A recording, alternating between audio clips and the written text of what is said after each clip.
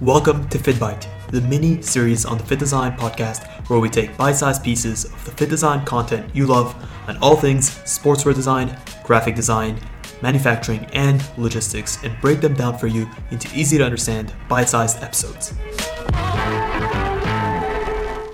What's up, design family, and welcome to this episode of FittBite, the mini series on the Fit Design podcast where we take bite-sized pieces of the fit design content you love and break it down for you into easy to understand bite-sized episodes.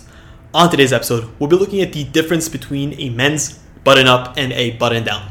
If you don't want to spend the next 5 minutes with us on this episode today, I'll give you the answer quick and easy.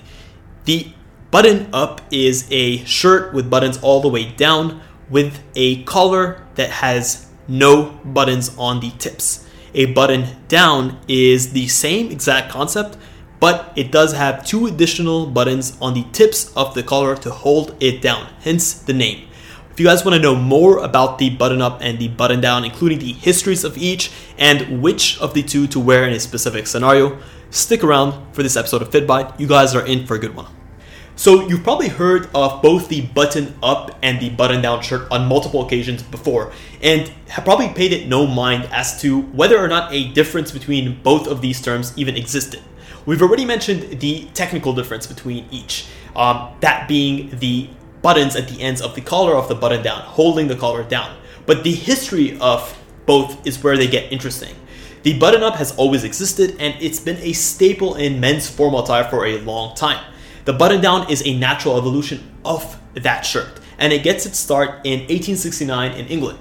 So polo players would often wear button down shirts or button up shirts when they were charging down the field, and because of the immense wind and the movement, they'd find that the collars of their button up shirts would often flap in the wind and would sometimes impair their vision. So they needed to come up with a solution for that. And the solution they came up with, as you can guess, is to add a single button onto the collars. And that would hold the collar down, keeping that formal polo look, and at the same time making sure that the product was functional for the game. So it was actually a man by the name of John E. Brooks that transitioned the button-down shirt from a functional statement piece into a fashion statement piece.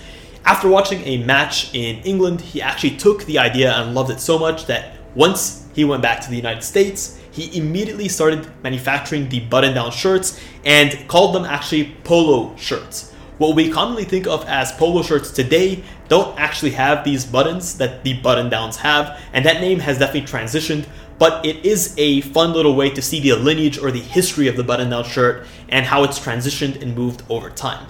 So where should you wear a button-up versus a button-down? Is there a specific protocol or a scenario to wear each?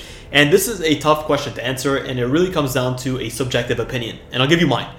I find that because of the button-down's sporting lineage and the fact that you have these two additional buttons there that sort of break the lines of the shirt itself, I find that the button-down is a little bit more casual and it's a little bit more sporty. Yes, you can definitely pair it into more formal occasions, but there's a limit.